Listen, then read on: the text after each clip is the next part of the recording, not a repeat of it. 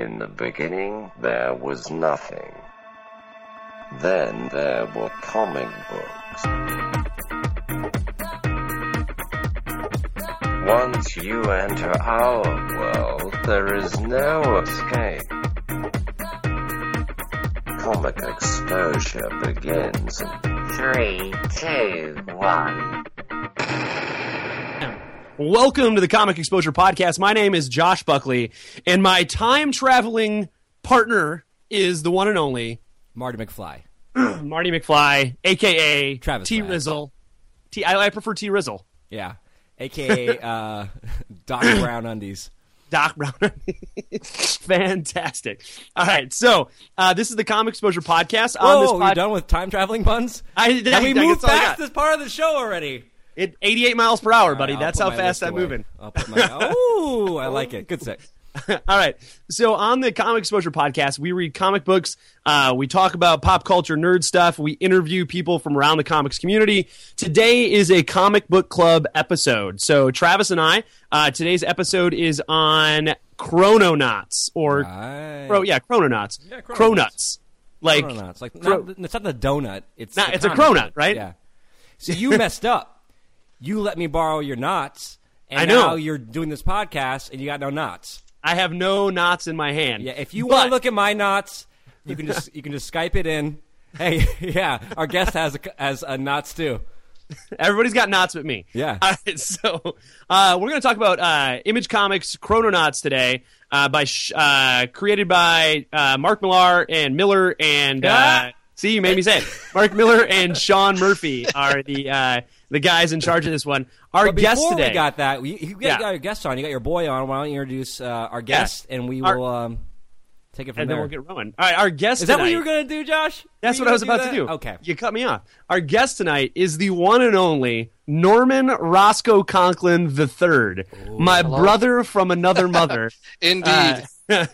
Roscoe and I go way back to like 4th grade, right? Yeah, about that. About that. Yes, Can you say hello to everybody out in podcast land? Hello. I thought Roscoe had a vape pen in his hand. It was just a regular pen. It's a pen. It is. It's actually a Star Wars pen that has a projector in it that projects Stormtrooper head on the wall. Ooh. You can't see it, but you can. You are on the right. Oh, podcast, you blinded me. Oh. Can I just tell you something, guys? We're Skyping in here. The beard game is strong from two of you. Travis, you just need to grow out your Justin Timberlake beard. You can do it. You can do a little tiny one. My wispy, cat-licked-on beard.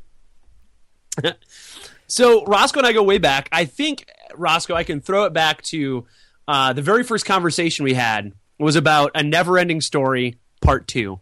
Oh, definitely. Yeah. And how much it wasn't as good as the first one. Yeah, that was our first conversation on the playground as 4th graders. Because did we see each other at the movie?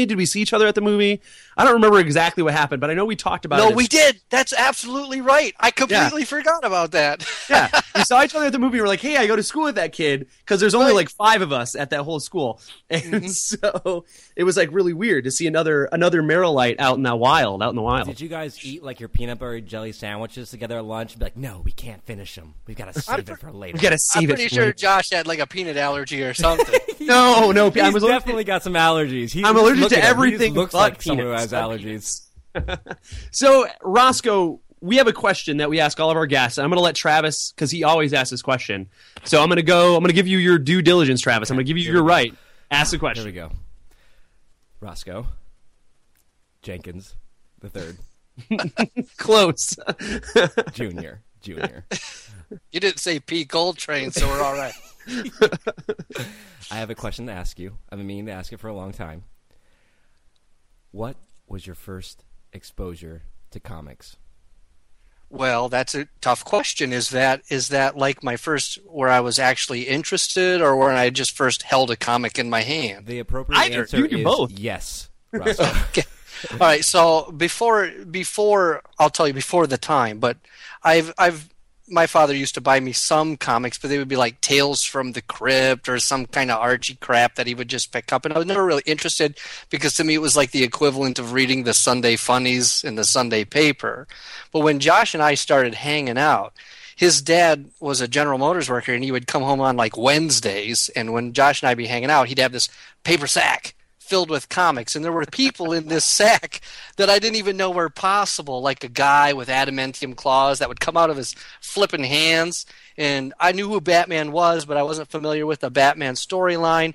And Josh had these, like, well, they're comic boxes. They look like paper ream boxes, just filled with comics and little baggies and boards and stuff. And I was just enamored with it. And I was a serious comic kid, man. Oh, for sure, for sure. And I didn't even really realize that that kind of stuff was out there, that all these different characters were out there.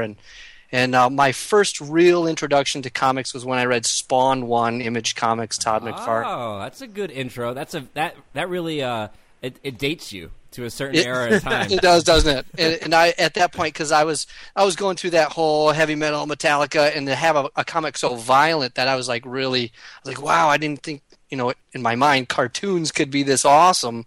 And Spawn 1 was great. Remember that logo, the Spawn logo? I used to have a sweet jacket, like one of those members-only jackets that had the Spawn logo on the back of it. God, I wish I still had that. Like the hourglass, the clock logo? No, yes. the circle head, but it had like the Spawn kind of skull type thing in it. Yeah. Gotcha. Yeah. And it was on beanies everywhere. All the heavy metal kids would wear like Spawn beanies. It's distinctly a lot like Deadpool. Shove me in my locker. No, I did not. If you actually met me, I'm like 4 foot tall. I mean, he's literally a hobbit. 8 feet. You're huge in my book, my friend. Roscoe is actually a hobbit. This is. He's got good taste in liquor. Did that glass get thicker? Like, did it get more full in the last 2 seconds? It's the master bottles over there. Okay. No, I'm kidding. All right, so. All right, so Spawn, we got number Spawn. 1. Yeah. Spawn 1. And I think at that time Josh only had Spawn, because they were only up to like issue 7 by the time I read the first one. And then I started collecting only Spawn comics at that point, and I collected up until I think a little bit after issue 100 came out. But I've always been really particular about comics that I purchase, because I'm not a collector, but I do love reading stories. So I purchased a lot of Spawn comics, and then I got out of it for quite a while. When I got to college, I had picked up what people were kind of talking about at the time was Walking Dead. So when I went back to the beginning, I got Walking Dead 1, and there's been a lot of little things that I've got here and there. I was buying Battle Pope for a while. And that's a quality one, man. It was interesting, and then I bought... just random stuff I find that I like to just grab and go off the shelves. So your comic taste has gotten a little more loosey-goosey, as opposed to like, I don't want any fat in my collection. I want these titles specifically, because you collected like 4 years of Spawn run. I really did. I collected quite a while, because I even went and bought all the back issues too that Josh had. And I was a big Max fan. I liked the Max. I thought the Max was awesome. You know Max is back? No, I did not know that. Max Maximized or something like that. So, I don't know if they're redoing the stories or it's a continuation of it, but it's not on Image anymore. Okay. So whoever owned it over at Image is now doing it somewhere else. But I've seen it at the store. I've always wanted to pick it up because I remember it, but I don't remember it enough to be like, Do you remember the MTV cartoon, Max? Absolutely. Yeah, I remember the MTV cartoon. That was dark shit, man. Yeah. I remember as a the kid HBO being like, Spawn too. I would like that. The HBO Spawn was good. Whoever played the Violator in that was just creepy. Mm-hmm. All right, so that has been Spawn talk on Comic Exposure. No, I haven't talked about Spawn in a long time. That was fun. So let me ask you. Go ahead. I'd like to go back and I have not read it in so long. There's a part of me that wants to go back and read like the first arc and see how it holds up. I suspect that I will not like it as much. Like Neverending Story 2, there are some things you just can't go back to watch. Right. Now, I want to ask you this, Roscoe, about Josh. So, when you guys were hanging out with your wangs out, reading comic books from paper bags, did this carry over into the public sector, or did you keep your comic love on the down low? Well, I don't know how to answer that question. I mean, because to me, being a lover of comic books was never anything I was ashamed of. It's right.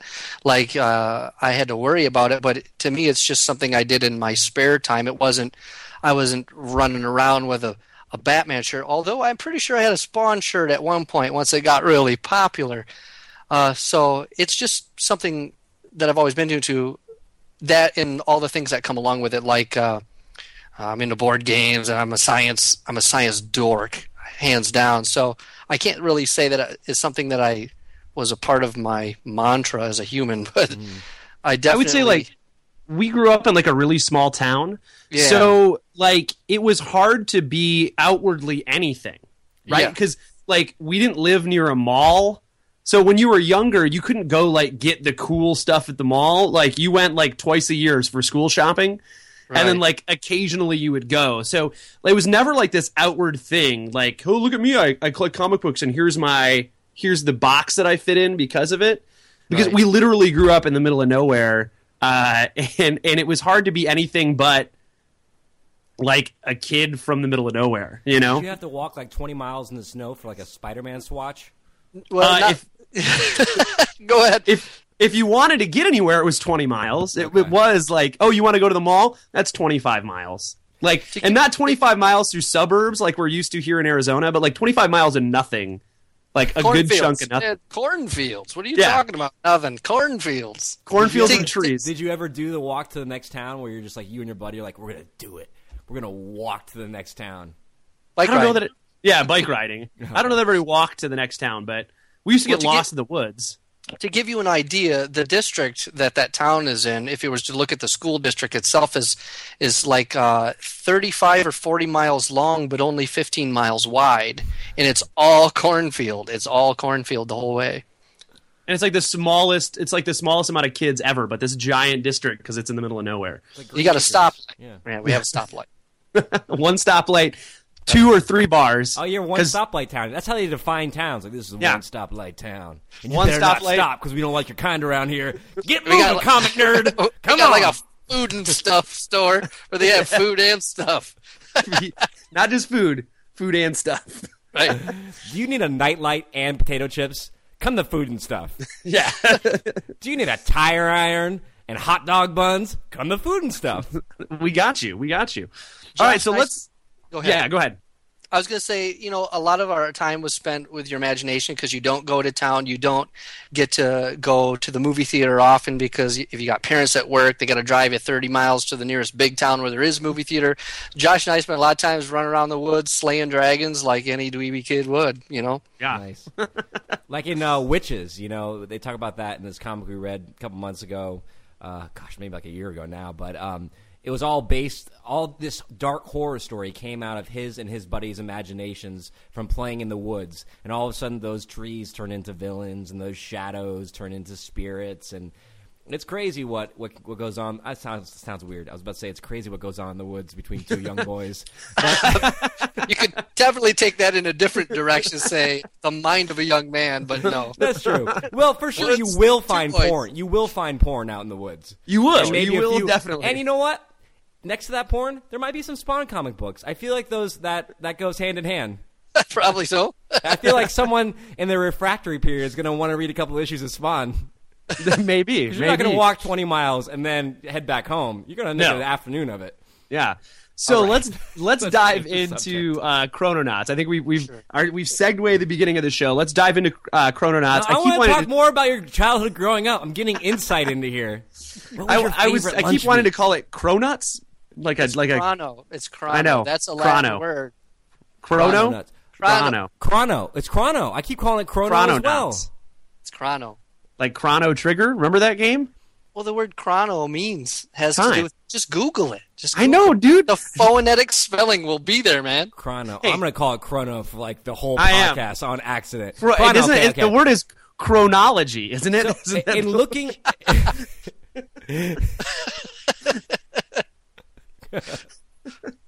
So in looking up like stuff on this book, just kind of background information, when I type in Chrononauts, a board game pops up before Yep. anything else. And apparently it's a really popular board game.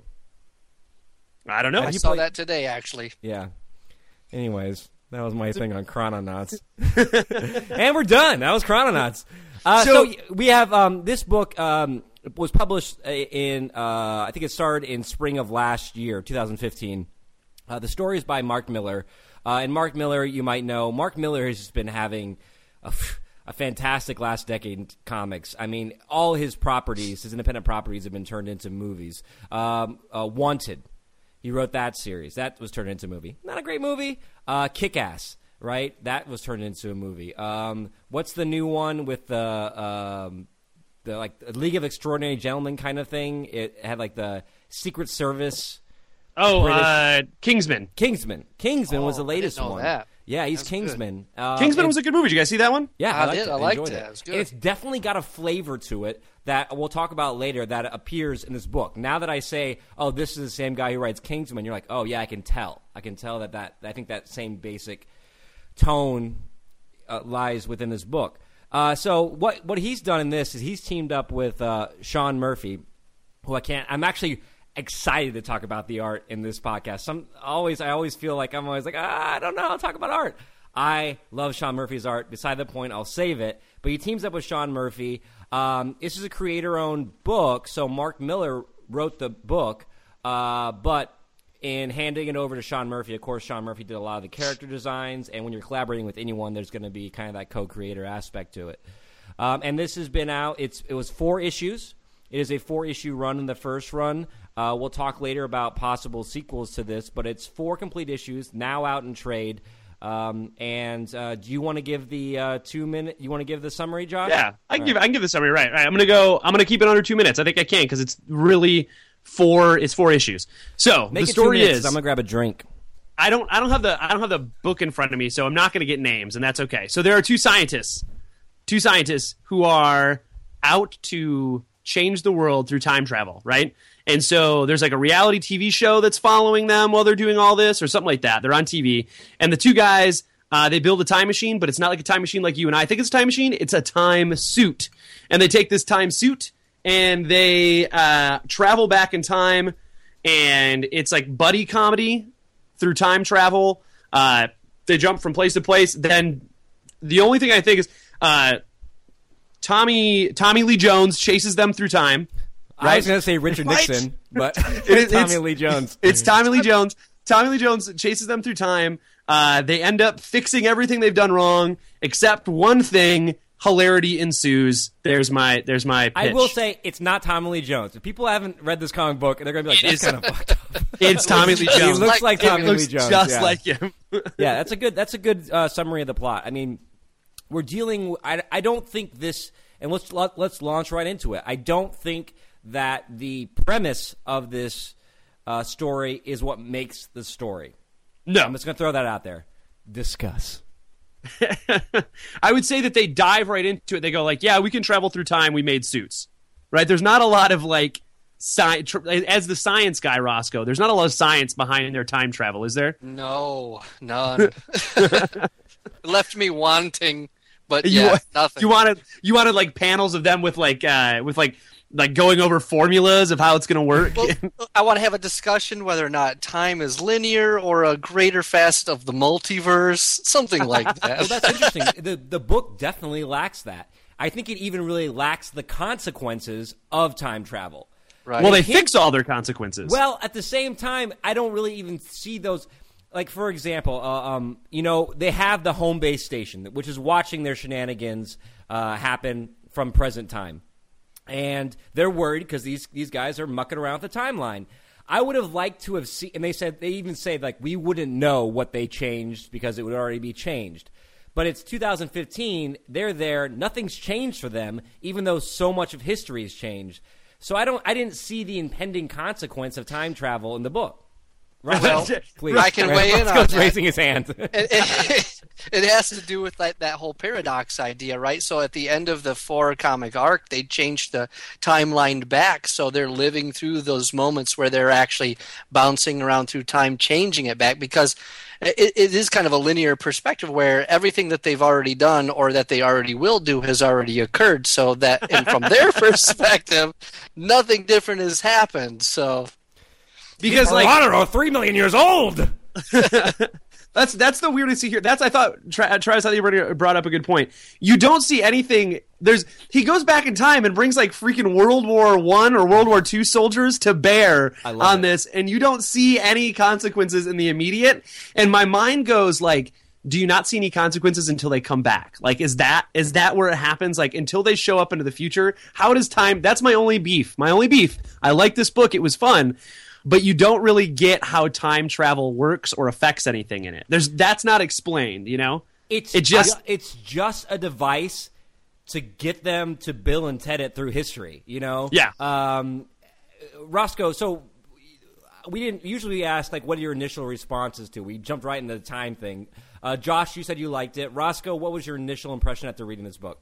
Well, at first, I did think the characters were a little flat at first, but then there was a couple of days where I was too tired to read it because I only read it before I go to bed, and then I went back and I started over, and then I kind of got it. I started accepting the book for what it was, which was plucky and fun, and let's be honest, there are a couple of dickheads running through the timeline, screwing everything up. I mean, you think about the kind of character it takes to be like, you know what, I'm going to do whatever the hell I want in the past, and who gives a shit about the future, because my life was sucky in the present.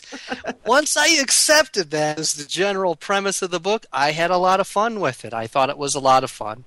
It was definitely fun. I'll definitely give it that. It was only 4 issues, so knowing that it was only 4 issues, I wasn't expecting like this giant story, and I didn't get it. But what I did get is 2 dudes fucking up history, and then no, we should probably fix what we screwed up, right? Like, oops.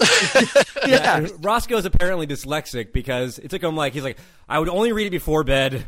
It took me 3 weeks to get through these 4 issues. Well, I get really tired, With the size of your drinks that you're pouring, you're probably passed out. No, but Josh, when Josh handed this over, we don't talk typically about the books before we read them. And I didn't know anything about Chrononauts. I thought it was a totally different book. I thought it was going to be more like Aliens 2. Or Aliens, I guess. Where it's just like Alien. Aliens. No, the second one is Aliens. The first one is Alien. Yeah, I said Aliens 2, but then I took away the 2. Okay, I got you. Yeah. I got you. Okay. Just all up on you're all up on my knots today. You're all up on my knots. Hey, man, I can't help it. And so I didn't know anything about it. So when Josh handed it to me, and he goes, it's Wedding Crashers. It's like the Wedding Crashers guys go through time. Yeah. And I was like, oh, that doesn't sound like anything like I thought it was. So I adjusted a little bit of my expectations into it, and I thought that was a very apt description of these 2 main characters. It's definitely it's Owen Wilson and what's his name? Why can't I remember his name right now? He's Vince the big Vaughn. Vince Vaughn. libertarian guy. Yep. Vince Vaughn and Owen Wilson traveling through time. Like the entire book was essentially a bunch of montages. Am I right? Yes. They were just montage after montage. Like, here I am screwing up the timeline. Here I am bringing all these guys to fight for me. Here I am fixing everything. Like, it was literally every issue had a montage in it. And I'm not upset with that, but it was definitely here's our romp, here's our romp, here's our romp. And it reminded me of the beginning scene of Wedding Crashers when they're zipping through all the weddings, right? And they're sleeping with everybody. Yeah. That's what it reminded me of. All right, so a couple of questions on this. One, what was your favorite back-in-time montage moment in this book? 2, what would the montage song be in the film version of this? I believe Wedding Crashers was "Jump Up and Shout Now." Hey, hey. It was. Which it was a wedding in song. this book. It might work. I think you could do the same exact thing with the same exact song. Now you don't have the book in front of you, Josh. Do you remember your favorite montage? I think my favorite part is when they're going to get all of the people to fight with them, like the scene where they're getting all the different soldiers to come battle it out against the dude from whatever ancient place they're at. I thought that was the coolest because then you see them all bear down all these different vehicles and all. Sean Murphy can draw any vehicle you want him to draw. Yeah. You can do it. It's pretty impressive. And fill pages with mini vehicles. Yeah. What about you, I'd say that was probably my favorite part. What about you, Roscoe? Favorite montage time moment? There's a couple of them. The one I'm going to go to the latter one first, where they get busted, and the temporal security guards are chasing them through time. They got it looks like a DeLorean. They're hopping through the different places. It just really needed some 80s music behind it because they're hopping through all the different time zones with their car. But my absolute favorite one is where after Dr. Corbin Quinn gets off the time stream, he's running through to try to, and then he reunites with the blonde-headed guy. What is Danny?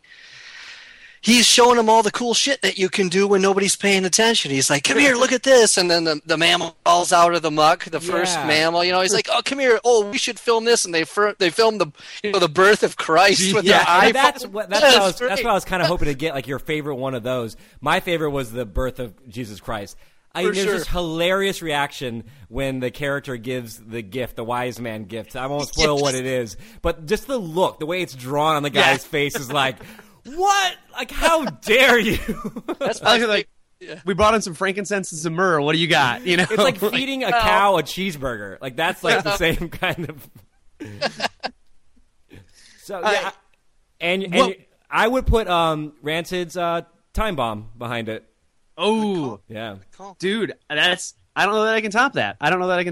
That is or you know what? Something really corny like 80s. Like if it were 80s, I've got Too Much Time on My Hands by oh man, who's it by? Too Much Time on My Hands. Styx? Oh. Yeah, Styx. That actually would probably work. Styx would actually work really well with this. I think got that kind of cheesy good. Retro vibe to it. That'd be good. All right, so let's talk characters. Roscoe, you had said that they felt a little flat for you, but then it kind of worked itself out because you kind of accepted that it's just a silly romp. There is one through line through the book, right? Like it is a redemption story of one dick, right? Like right. One asshole through the power of time travel is able to be everywhere at once and be a good guy. I don't know. That's a stretch. That's a stretch. But yeah, it actually is. Yep. But did you? What did you think about it, Travis? What did you think about the kind of arc that he goes through? For me, this book wasn't about arcs because the arcs in here are very loose. There's not a lot of time to build sympathy for the characters in between all the jokes. It isn't really until like the third book that you really start, even the dad aspect is brought into the book, which I thought was a nice touch. I mean, because one of the things they do avoid doing as they hop through time is encountering their personal lives in their own time stream, like going to visit their 6-year-old self and things like that. And so one of the characters has this kind of regret, I shall say, between him and his father. And it's a through line in the sense that it's brought up, I think, maybe mildly in each of the books, even if it's just like a phrase, oh, my father used to be this or my father used to be that. But it's not a through line for me in the idea that it really built momentum, and then I had this giant catharsis at the end when I was like, oh, that's a nice ribbon around that storyline. It was just like, okay, it felt like they threw that in to have some heart, which is nice. It didn't distract it, but just like you said, it's like the wedding, like the Heart and Wedding Crashers. You know? For me, it was the heart of the story more than that forced kind of father storyline was the friendship and how the guy was willing to at the end go through hell to help rescue his friend, and that's that bromance. This story is a bromance to the T, you know, And once you approach it as this is just a fun comic bromance, I really enjoyed it. Yeah, I'd agree with you. I think that there is that little heart in it, but you're right. It's not a big part of it. But at the end, he goes, okay, I've screwed everything up, so let me fix everything I did wrong. And, like, wouldn't it be nice if you had a time machine and you could, like, tuck your kids in and go to that meeting and, like, wouldn't take it be your nice wife? If we were older, Josh, then we wouldn't have to wait so long. Oh. I'd just love to live together in a type of world where we both belong. Oh, my. Oh, man. Oh, I'm not going to touch it. No, but yeah. So, Roscoe, what did you think about I want to ask you this. So, we're talking about the characters. This idea for the book actually started as a short film. Mark Miller was almost commissioned to do this short little 15-minute feature that was going to be part of this online collection of short sci-fi short movies. And so he had this idea, and then he had a budget of $200,000. He goes, I can't film this for $200,000, even for the internet. This is like a $100 million movie. He goes, ooh, even better yet, I can do whatever I want in a comic book. So before he actually even started writing the comic book, he had sat down with the Hollywood bigwigs, Miller, and they had already optioned it before he even finished the first issue. They optioned the idea of the film. And so does this do you think this film will translate well? Do you think this comic will translate well into film? If so, why? If not, what's not gonna play? Well, that's a great question. So in preparation of this podcast, I did some homework of my own, and I started reading everything that you had just said. And so after reading, I read the comic, and then after I read the comic, I read all that information, and to me it then makes a lot more sense of why the comic actually reads why it does. And I'm not trying to knock the comic or nothing, because I did have a lot of fun with it, but to me it seems like just an anticipatory set of getting ready to crank out another big budget Hollywood movie. They didn't put a lot of detail in there so they wouldn't, piss off any diehard fans. It was more like just hey, we're going to present this idea. So it made a lot of sense, actually, that I think it would actually translate better into a plucky, fun movie. Mm-hmm. And it doesn't even necessarily need roots in a comic book. I think the comic book was more just like maybe a storyboard than anything for a potential movie. Like a proof of concept, almost. Right, exactly. Roscoe, I also want to praise your use of a teacher phrase and say anticipatory set. I just want to applaud you for that right there. Sorry. That's okay. It's okay. Travis used to be a teacher not too long ago. So Josh, you can see here he has his objectives for the podcast written behind him on his whiteboard. So yeah. So what about you, Josh? Okay, so for example, apparently the two big movie stars that are that have been asked to do these roles, one has already signed on to do the movie, and the other has verbally agreed, and they're trying to get him to sign on. Now, the question is this. These two movie stars, Miller says, have already been in comic book movies. So you have to pick two movie stars that have already been in comic book movies that you want to see play these two characters. All right, so here's what I think Hollywood's going to give me. I think I'm going to get Seth Rogen. Right? Oh, okay. He was in a comic movie. He was in Green Hornet. Mm-hmm. I haven't read anything about this, so I don't know who they are. So I don't know. They haven't said. They haven't said. Released, no. Oh man. But who I would like, who's been in a comic book movie. Shit. I hate when you drop these on me, dude. I have to think of people. It's a tough one. People understand it's under a time, so you're not married to these answers. Josh. I was going to say I don't think Seth Rogen would be good, but I can see him getting pulled to do it. And then you need so he's like the loafy one. Even though there's not a loafy one in the comic book, I think you pick a loafy one, and then you pick a smarmy one. And I would say, is it going to be Thor. James Franco and Seth Rogen? It might be. I was going to say Thor. Chris Hemsworth. Chris Hemsworth. Yeah, he could play one of those. I was thinking, who's the guy from plays Charles Xavier in the new X-Men? Oh, he would be good. Oh, yeah. As one of them, I think. Yeah. That's not bad. I don't know if he's funny in it. I don't know if he's right. He's just not that plucky. Yeah, and both of them are. They have to. I think in order to make this work in the film, they have to have someone who's a little bit more the straight man. They're both kind of goofy in this. I know. I guess one is more goofy, the other's impulsive. Yeah. So you'd have to really play that up, amp that aspect of the character up. What about you, Roscoe? Who do you want to see play these characters? That's a tough question because you said, do my parameters have to be limited to they've already played comic book people? I will remove those parameters. Okay. And in anticipation for anticipatory set, I will say you are free to answer any way you wish. I really think you guys said it best with Vince Vaughn and Wilson. I think they would actually be pretty good. They would have good chemistry, If you could give me Vince Vaughn from Swingers, Swingers area Vince Vaughn. If we could go back in time, this is a time travel show. Vince Vaughn from Swingers, and then oh man, I'm gonna change it because now that you've taken away the parameter. Vince Vaughn from Swingers era, and then so he's the impulsive one, Right. and then the funny one. I don't like Owen Wilson. Me neither. There's something about him. The funny one. Can we do Luke Wilson? I'm gonna do Luke. I'm gonna go with his brother, who I appreciate. I know it's a trait. I know it's didn't know that was his brother. traitor to our generations. But who? God, I'm so bad with actors' names.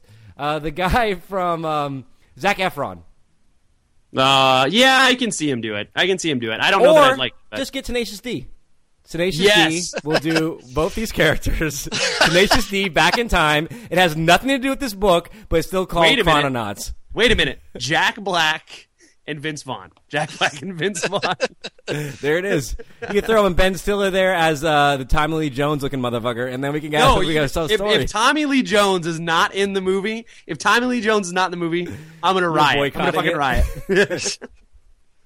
That's the first thing I thought. That's fucking Tommy Lee I Jones. thought it was Nixon. I was like, that's Nixon. No, didn't Tommy Lee Jones play Nixon? No, I don't think he did. But so let me ask you this. This is that we're talking about time travel. You have the time travel suit.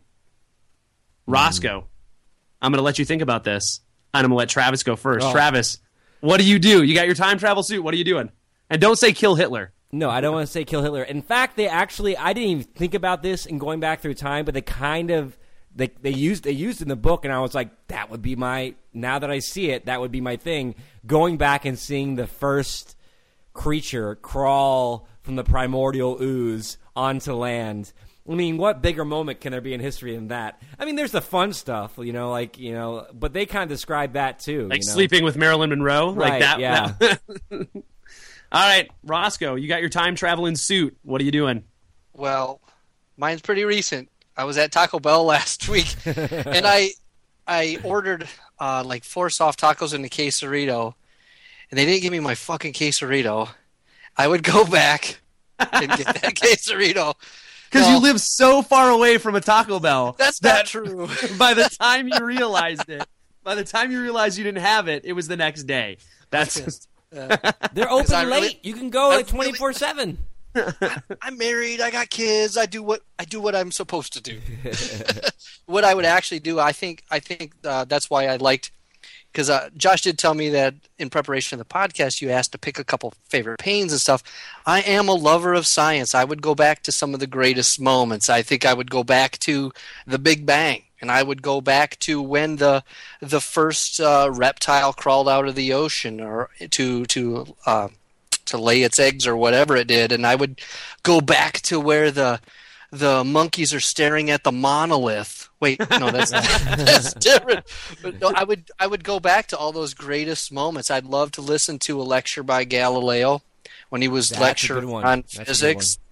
I'd like to talk to Carl Sagan, even though he's not quite like myself. We share some scientific opinions. I don't want to turn this into a political show, but I would go back and talk to all my greatest heroes that inspired me to be the science person that I am now. Carl Sagan, Galileo, who I'm not trying to get all serious, but Galileo was persecuted by a church that he loved for the sake of the scientific truth. Even there's a rumor out there that I've read in there's a book I read that had a bunch of Galileo memoirs. And he was standing in front of the Catholic Inquisition, and they're asking him to redact the claims that he made in a book where he was observing the moons of Jupiter circulating or orbiting around. And they say that he redacted his claims, but under his breath he muttered that they still orbit, which was, at that time, heresy to think that the Earth wasn't the center of the universe. Anyway, there's your science lesson for the day. You could go with Josh, go watch the lecture, and then be like, Galileo, Galileo, Galileo, Galileo, Figaro. If that's not... Dude, you just wrote a scene in the movie. You just wrote a damn scene in the movie. All right. Mark Miller. Sorry I called you Millar, but I meant, I'll do respect, sir. I had this great scene. And Time Bomb by Rancid and Galileo. We're going to get the rights to it. It's going to be fine. What about you, Josh? What do you go see? Woodstock? Woodstock would be a blast. I'd like to go back in time and see the Ramones at one of their first gigs, right? Like an early Ramones show when they played everything 30 miles an hour. I'd like to go see that. Totally gonna get a VD. Or Go back and see some fucking dinosaurs, dude. Dinosaurs. Yeah. Right. Yeah, you gotta go Josh, dinosaurs. he's always been into dinosaurs. He didn't tell you none of that shit. Yeah. I like comics and dinosaurs. Dude, I had dinosaur wallpaper in my bedroom, so... I do want to add one. I want to go back to when it was like the height of the Cold War and the Olympic United States team played the communist Russian hockey team. I don't know what... You know what I'm talking about? Yeah, the Miracle on Ice. Yes, thank you. That's 84? what I want to see. 1980? No, that's the book. 1980. I don't know what it is. 82? I don't know what the You Olympics keep making choices like that, we're going to take away your time suit, sir. All right, so... I want to go to Canada in the middle of winter to watch some Canadians play or Americans play hockey. All right, so Travis, let's talk Josh. art. Let's talk art. Let's get serious. Let's talk art. You stated your love for Sean Murphy earlier. I do. I'm going to make a declaration right now. I like me some Tokyo Ghost. I just read Wake.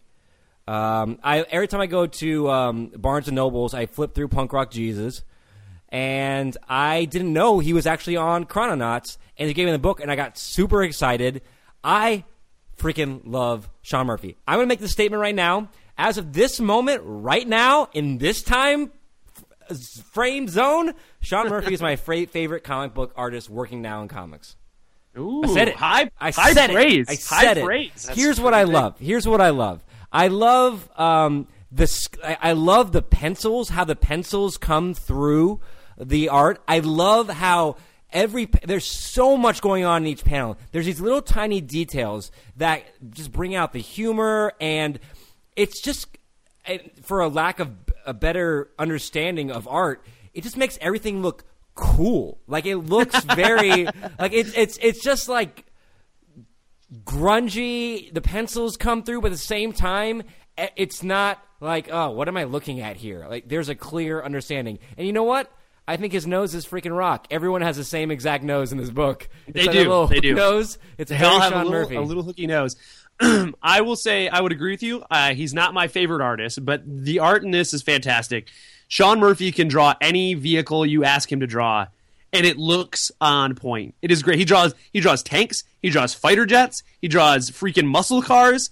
Everything in there is detailed and looks really great. I don't have the book in front of me right now because you have it, Travis. But I will agree. The art is sketchy, and it feels, I think you said the right word. I think grungy is the word.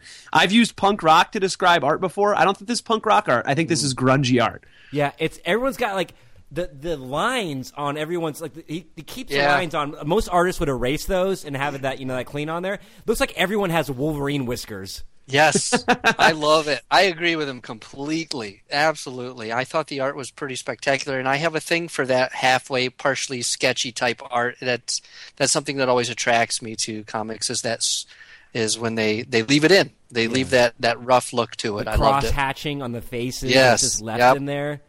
Yep. It was a really pretty to look at, really great. The colors were a little dull at times. I said that's probably my only beef.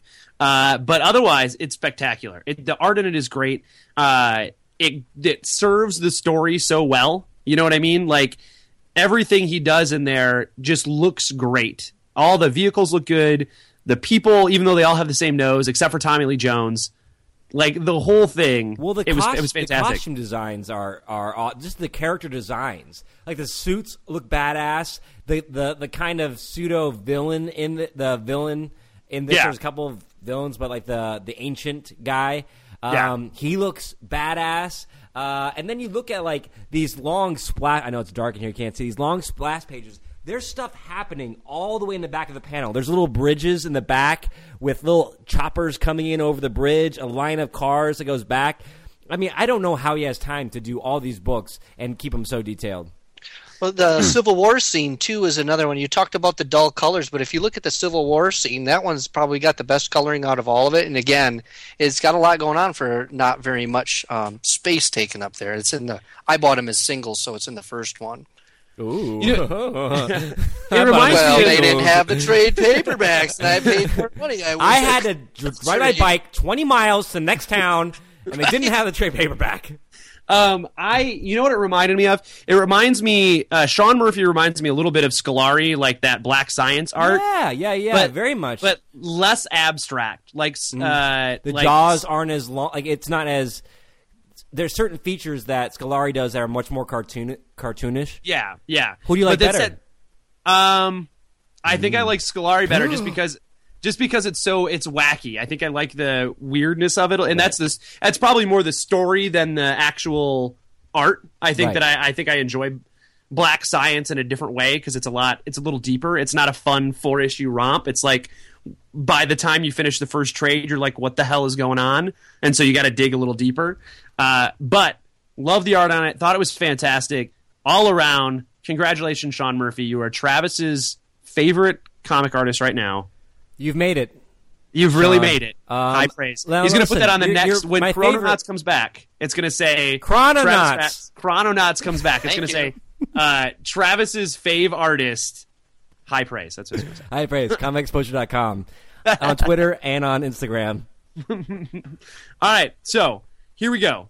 We love the art. The story was fun, fast-paced. I would say me personally, I read it in one sitting. I didn't have it in single issues, and I kind of blew through it one night. Travis, you said you read it like an hour after I gave it to you, right? I read it in the bathtub, all sexy like with bubbles. Oh, you want this back? You want this back, Josh? You want this copy back? Come and get it. And then Roscoe read it over like 4 weeks because he's an old man. He had to hide out like in the attic like Neverending Story and be like, shh, I can't be distracted. Like with a blanket over him. He brought that peanut butter sandwich back with him. Full circle. Full circle. All right. So here's what I want to know. Roscoe, we usually ask at the end of this, would you recommend this, and who would you recommend this book to? Yeah, I'd recommend it. I'd recommend it for, I think, that's a tough one. Who do you recommend it for? I think it's light enough for anybody to get into it, but you got to be willing to accept that these guys. Because my wife read it also, and she didn't like the character. She couldn't get past the fact that these guys were a couple of assholes. They're super douchey, and they don't treat women very well in this book. No. And so I would recommend it to anybody that likes plucky, fun stuff. So it's a good starter set. It's not too heavy on story. They leave all that sci-fi time travel stuff out of it, and they just get right down to what you said. It's a couple of guys having a fun romp through time, and so I think it's pretty much a good introductory book. All right, Travis, who are you giving this to? I like this because... one, I think I like the art. So I like the idea of giving this to someone and being like, I really dig the art in this, regardless of the story. I like how it's 4 issues. It's a quick read. And because it follows the same vein as like a buddy comedy film, like it almost seems like a film, like a short, like you said, like a storyboard for a film in there. I think it's very accessible to anyone. So I think anyone who just kind of likes a zany, fun romp. Like it's like if I'm sitting around and I'm doing like Tropic Thunder quotes with someone and we're having a good time, I'd be like, "Oh man, you should check out this book, dude. It's funny." People do that. Tropic Thunder quotes. You're doing blackface? Oh. So the dude doesn't know what other dude is. What about you, Josh? I've never heard someone do a Tropic Thunder quote until right now. Really? Until right now. Oh, man. I'm going to do another podcast called Tropic Thundering. Thundering through the tropics with Travis. So I think the same reason that you said, Travis, it's as someone who tries to give people comic books because I want to go, look, it's not just for nerds. It's not just guys in their underwear flying around and through the clouds. It's not just Superman. You can have a fun story with it. I don't know that I'd give it to any diehard science fiction guy because I don't think it serves that. I don't think it serves that. But I love that it's 4 issues. I love that it's a complete story, even though they might do more. I love that this is a one and done. You're done with it, right? And so you can give it to someone and go, this is what comics can do. This is a vein that comics can do. You can read 4 issues and you're good. You got the story, right? You don't have to worry about, like, when you give someone your bucket full of Y the Last Man. Now, this is no Y the Last Man. Right. And don't misconstrue that. This is Y the Last Man is an epic tale that is fantastic and wonderful. Which just happens to be told in comics. Yeah, it just happens to be told in 60 freaking issues. Yeah. But this is a one trade, you're good. Kind of like the way that I loved Witches, because it was one trade, it was done, it served a purpose. It here's a horror book. This is a funny buddy comedy through time, you know? So you can hand it off to somebody. It's not necessarily a graphic novel the way like the intensity of Underwater Welder or some of the other, one-offs that we've read. This is like that first movie in a franchise, And maybe there's more, but they'll come out later and they'll be self-contained as well. Speaking of which, they are going to do some. It's scheduled to release this summer, the second round of Chrononauts. So pitch me where you'd want to take these people. I want to run. I'd want to run with the reality TV aspect of it, because they've shown that they could do it, and they had cameras, right? That was part of it. I'd like to see them go back and just have go film something and have something go horribly wrong, and then have to travel through time to fix it, right? I don't know what evil villain you go see throughout history. I don't think you make it Hitler, but I think you go try to film something, or they've been sent to go fix something in time, but when they fix it, it fucks everything up. Right. And so they have to go back and unfix their fix. I don't know what it would be, but that seems like it would, they go back to fix the stock market so it never crashes. Right. And then I don't know, something fucks everything up. All right, Roscoe. I want to play off of what you said, but I had thought about this too, because, towards the end, no spoilers, they really do leave it wide open. So I think what would be potentially nice is to have some kind of villain out there that, now that technology is out there, right? The technology for time travel is out there.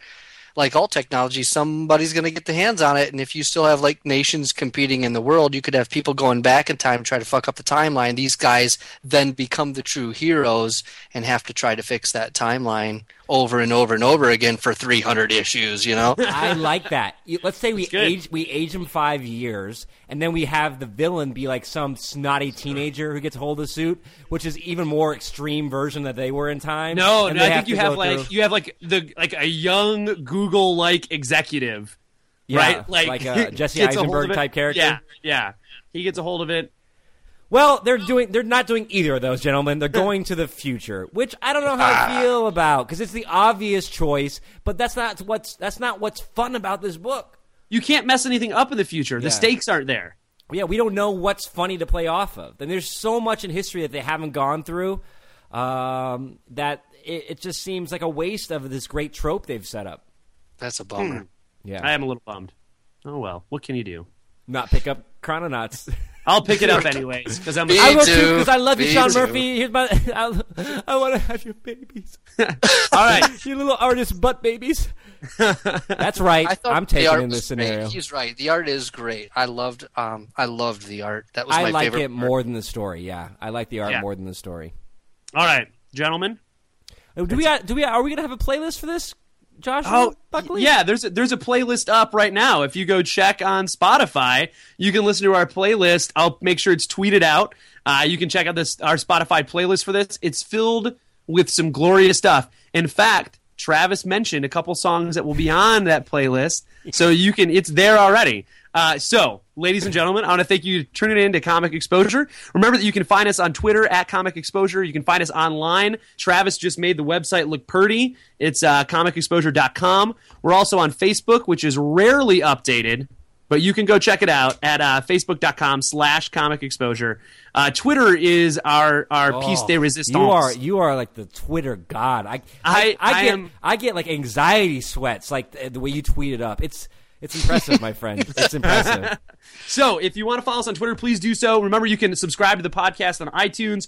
Write us a nice review. Tell your friends about it. Even your friends who don't like comic books, go, man, you should listen to this, because these dudes here, they're dope.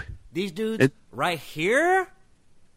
Her? Right here? Right, her? Are dope. Are dope. Yeah, are dope. Be a little more cool about it, Josh. They're dope. I'm not. They're dope. I'm not cool. They're dope. All right, so Roscoe, thanks for coming on the show. Yes. Thank you. Roscoe, you are dope. You are dope. You can come back on the show anytime. I would love to be. I want to come back on when you guys are talking about other dork shit because I just love this. Yeah. I love it. Yeah, we'll have to do a variant episode with Roscoe. That sounds like a good idea. Well, ladies and gentlemen, thanks for tuning in, and we'll see you next trade.